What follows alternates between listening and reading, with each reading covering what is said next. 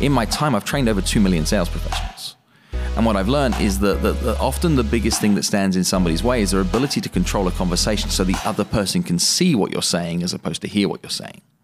Welcome to Beyond Speaking with Brian Lord, a podcast featuring deeper conversations with the world's top speakers. I'm Brian Lord, and on the show today, we have Master of Influence and Persuasion and author of Exactly What to Say, Phil M. Jones, as he shares how to ask for anything without fear of rejection, words that pique curiosity, and ways to grow confidence in conversation.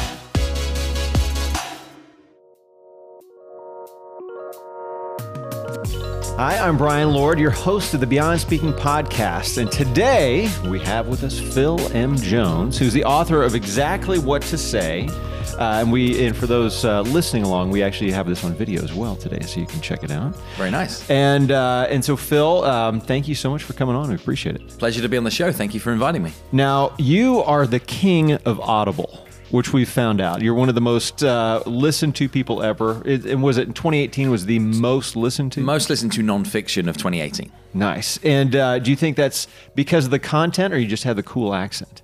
Well, there are other people with a similar accent, perhaps many that have better diction than me. So I'm going to hope that it was more than the accent. So I think one of the big reasons that the book did so well on that platform is it's a book about spoken word. Mm-hmm.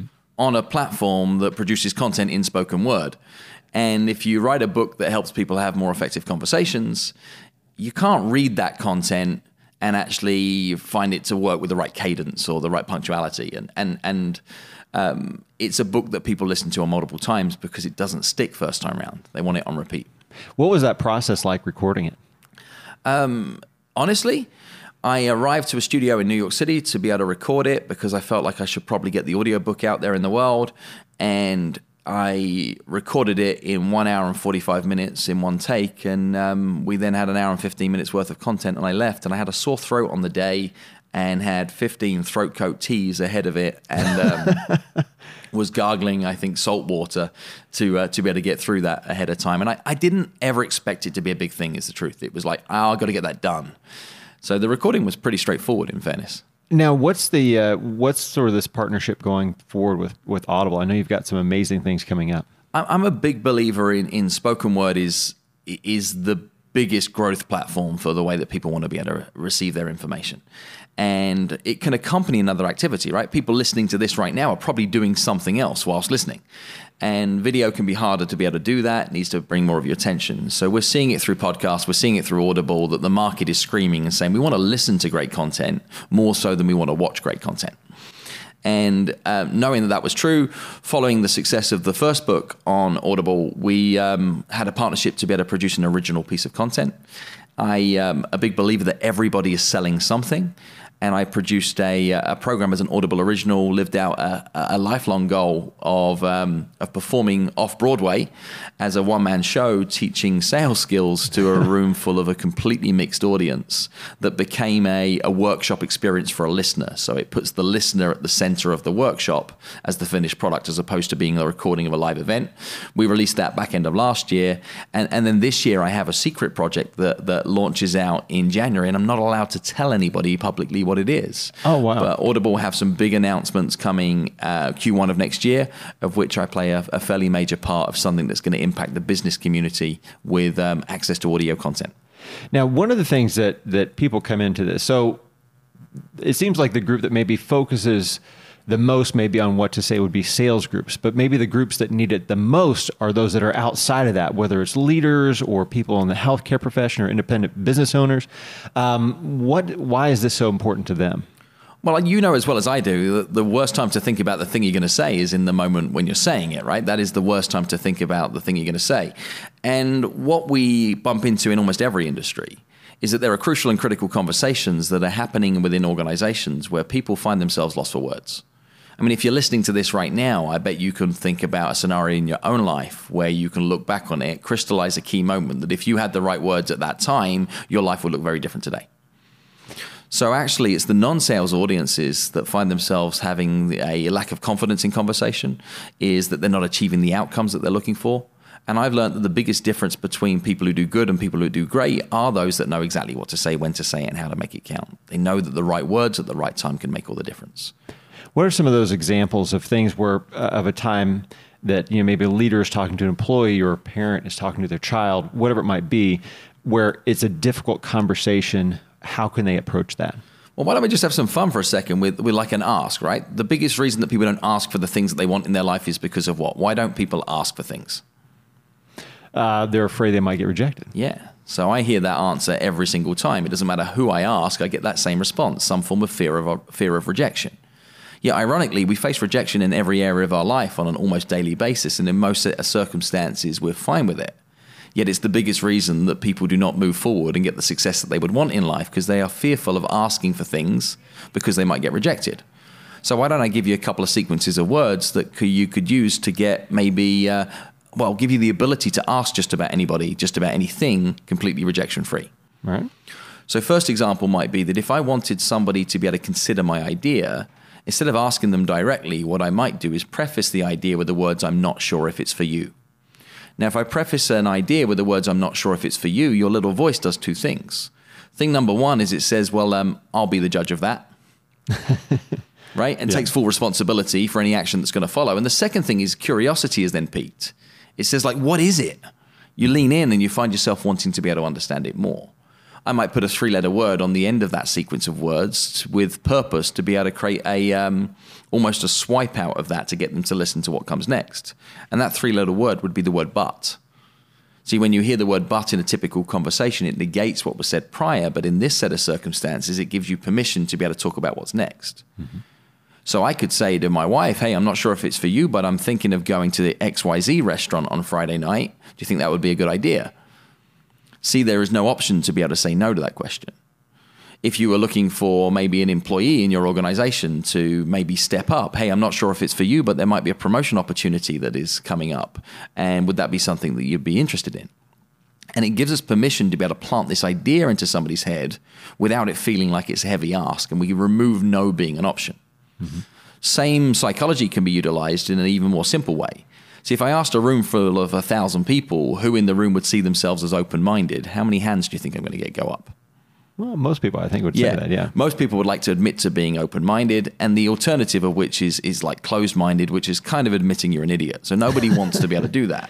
Knowing the fact that the whole world likes to see themselves as open-minded, we can use that to be able to have more influence in our ask by inserting the words open-minded into the form of a question, because it's the person who's asking the questions that's in control of the conversation. So I take that open-minded knowledge, I insert it into the form of a question, and the question I might use is, how open-minded would you be? So how open-minded would you be that we choose to go somewhere different on Friday rather than where we got booked? How open-minded would you be to put in some extra hours in so that what we can do is deliver this project on time? How open-minded would you be to maybe considering how our product can perform versus your incumbent? How open-minded would you be to me showing you some ways that I could save you some money? How open-minded would you be to trying the words, how open-minded are you more often? Right? And you see how much easier it softens an ask, and it stops it feeling like the pressure is in the ask, and it stops it being pushy, and it means that actually the other person is pulled towards wanting to do the thing as opposed to feeling like they are being pushed down to be able to achieve the same result. And we work with a lot of international audiences. So even if an event might take place in Dallas or LA or New York or wherever it might be, does this translate well? Obviously, we come from both English-speaking countries, but how does that translate when you're talking to an international audience? Yeah, great question. And I've now spoke on 57 different countries, 5 different continents, and every time I go somewhere new, I ask myself the same question. Like, is this going to resonate? Is this going to hit? Is this an English-only thing? And what's interesting is that I've never had an issue of it translating. And I think I know why. Because yes, I wrote a book called Exactly What to Say, but really what Exactly What to Say is are sequences of words that are reliant upon human principles. And providing that what we're dealing with is humans who have things like empathy and humans who have things like care and consideration towards change and humans who are undeniably selfish, then these word choices will move across. And I think that's been amplified further by we're now in 29 different languages or something with the book. And I get responses from people even in Farsi and in traditional or simplified Chinese, where people have reached out to me and like, this book is amazing. And I got asked to do the proof. It was like, you happy with the translation? I'm like, I don't know. I don't know. That's your job, right? Like, that's your job. He's like, I can't proof this because I don't read that language. But, I was in Peru just 2 weeks ago doing an event in Lima, and it was being translated in real time. And what was interesting is that entire audience came to me afterwards. And even the interpreter came to me afterwards. She's like, this stuff's really good. Where did you come up with this idea? Because it seems like it's simple, but it's very impactful. So where did that originate with you? So my background is in building businesses, running retail stores, and helping sales professionals to be able to improve their results.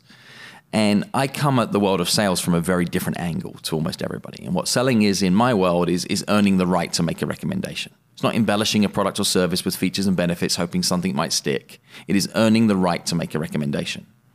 In my time, I've trained over 2 million sales professionals. And what I've learned is that often the biggest thing that stands in somebody's way is their ability to control a conversation so the other person can see what you're saying as opposed to hear what you're saying. Mm-hmm. And through my coaching and analytics of helping sales professionals get better, I've learned that there are often recurring sequences of words that people who are crushing it would be reaching for. I have learned that there are common objections and common situations, regardless of industry, that people find there's points of friction in conversation. And instead of trying to win the battle, I learned that avoiding the battle ahead of time was actually a better approach. So I started to write questions for a living. Not write scripts, I would write questions that control conversations. And I would be consulted by some of the world's biggest brands to say, hey, can you look at our existing conversational frameworks and see what you can do to be able to improve conversion rates? This fascinated me. And what I found is I was going industry to industry to industry, and all of the words I was reaching for were the same. All of the tools that I was creating, regardless of industry, were the same. And regardless of what I would speak on, the biggest takeaway from my audience was like, hey, that word stuff you do is really good. So I figured if I could just package this down into a format that would be easy, it would be in great shape. And I'm going to tell you exactly where the book Exactly What to Say came from. I did a training back in 2009 for a group of telesales, telecommunications companies, admin and customer service staff. They wanted their admin and customer service staff to be more confident on the phones, have more control over the situations, to be able to get people to be able to see the outcome more clearly, more easily. So they wanted a sales training for people who weren't salespeople.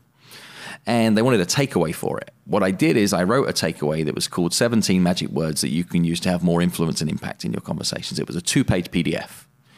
The next day, I found myself in a mastermind group with some of my other speaker, trainer, author friends. And they were complaining about how difficult it was to be able to get a book to the position of published. I said it's not hard to get published with all the tools that we have available. You could self-publish a book. You could get it done in as little as 7 to 10 days. They went, that can't be done. So me and my big mouth got me into trouble. I said, here's what I could do is I could take a book and I could turn it around in the next 7 to 10 days just to prove you wrong. I took that 2-page PDF and I turned it into a book called Magic Words and rolled it out within 10 days. Now, it wasn't my finest piece of literary work, but back in 2010, 2011, that blew up. We did like 120,000 copies in my small industry. It was great. It was a fun little giveaway. It became a PDF download on websites, etc. But it became like almost my signature work back then. When I moved geographically from the UK to the United States, I wanted to do some things that would help relaunch my career within a North American marketplace as opposed to a global marketplace. And I thought, I want to do that book right. So what I did is I took the book Magic Words and I wrote it in the way that it should have been written first time round. I took 12 months taking all of my biggest of ideas when it comes to conversational success, and I said, how do I distill this down into the smallest big book that was possible? Work with the best book designer that I could possibly find, work with the best marketing team that I could possibly find, and work with the best editing team that I could possibly find. I wrote the book in half a day. I spent 12 months editing it. To be able to make sure it was a tool that was useful into the marketplace. And that's where the book Exactly What to Say has come from. I think that's one of the biggest reasons that its success has been what it was, is because the market has told me that this is what it wanted, not my idea. It was the market that said, this is what we need help with. What's the most rewarding part about having written that book? Oh, the most rewarding part is daily I get strangers reaching out, whether it's LinkedIn, whether it's Instagram, whether it's Twitter, whether it's via email, whether it's through my assistant that comes back to me in a forwarded message that was like, I've struggled with this stuff for years. And in an hour, I read through your book and I found clarity and confidence in conversation that I haven't had for decades. And I get responses like that regularly. And then I get experienced sales professionals that's like, why didn't I read this book 20 years ago? Think of the situation I'd be in. Or I get entrepreneurs saying the same thing. And then I get like kids saying, this has helped me to be able to get my first job, or this has helped me to have some conversation to be able to ask the girl that I wanted to go to the dance with. Or I get wives saying that I've had this like 4 times. I always used to be able to struggle to ask my husband to take out the trash, and now I've got the words. Right? So it doesn't matter. It's like all over the page with where people are coming at me from, is saying this has made a difference in my life. And that's why I do this work. Right? I do this work to be able to make a difference, to be able to have an impact, and seeing that go full circle. And now that the book's been in the world for like 2.5 and into its 3rd year, is I'm having some people reach out that are telling me how it's impacted over a sustained period of time too. And you're like, that was somebody who was here in a company that has now gone on to be able to start their own company that is now over here in terms of the success that they're having in their life through their own design. And they're like, your book wasn't all of it, but it was a catalyst to change. How have you changed in this process? The biggest change that's come to me through this process is I grew up teaching people to have more effective conversations, always for commercial gain. That's where my work was deep rooted. The applications for this work are like way broader than I could ever have imagined. So I've been teaching HR managers to get a seat at the table within their corporations. I've been teaching nurses to be able to give better news to people who have bad news. I've been teaching kids how to be more confident in their conversations as to how they might get into colleges. I've been looking at the impact that word choices could have in written copy through marketers. And this whole area of conversational language is taking me into dozens of different areas, and even into politics and things that I'd never considered as being my area of expertise. But because my expertise is something that is so narrow, that is also so broad, other industries and other sectors have come to me and I've got to play. And I guess final question here, you're a parent and, with 6-month-old twins, are you worried that this is going to backfire on you someday, that they're going to be able to get a much better allowance or something else? I hope so. I really hope so. I think that one of the biggest things that stands in the way for young people in our world is they don't have the confidence to ask for the things that they want in their life. And I hope that my kids go on to be able to have effective, persuasive, influential conversations in the world and have a strong opinion and have a strong worldview and feel that they're prepared to be able to speak up on that, whatever that means to them. So yeah, I hope that they do. Counter of which is, just because I know how to do this stuff doesn't mean I always do it. See, I'm almost very happy sometimes to let something go and let it go by. I was at an event yesterday and a number of the people there were saying things like, your wife must hate you, that she can never win an argument. I'm like, my wife wins every argument. Right? I'm okay with that. But my work is my work and my personal life is my personal life. They don't have to, be intertwined in the same way. Thank you for joining us for the Beyond Speaking podcast. Make sure you subscribe and leave a review wherever you listen. To learn more about today's guest, visit BeyondSpeak.com. This episode of the Beyond Speaking podcast, your technical director, producer, and head Steelers fan was me, Eric Woody. Brian Lord was your host and executive producer. Shout out to special consultant Lauren D. of D. & Associates and Robert Borquez for that sweet intro. If you've listened this far, do me a favor and justify my existence and salary by checking out another episode of the Beyond Speaking podcast.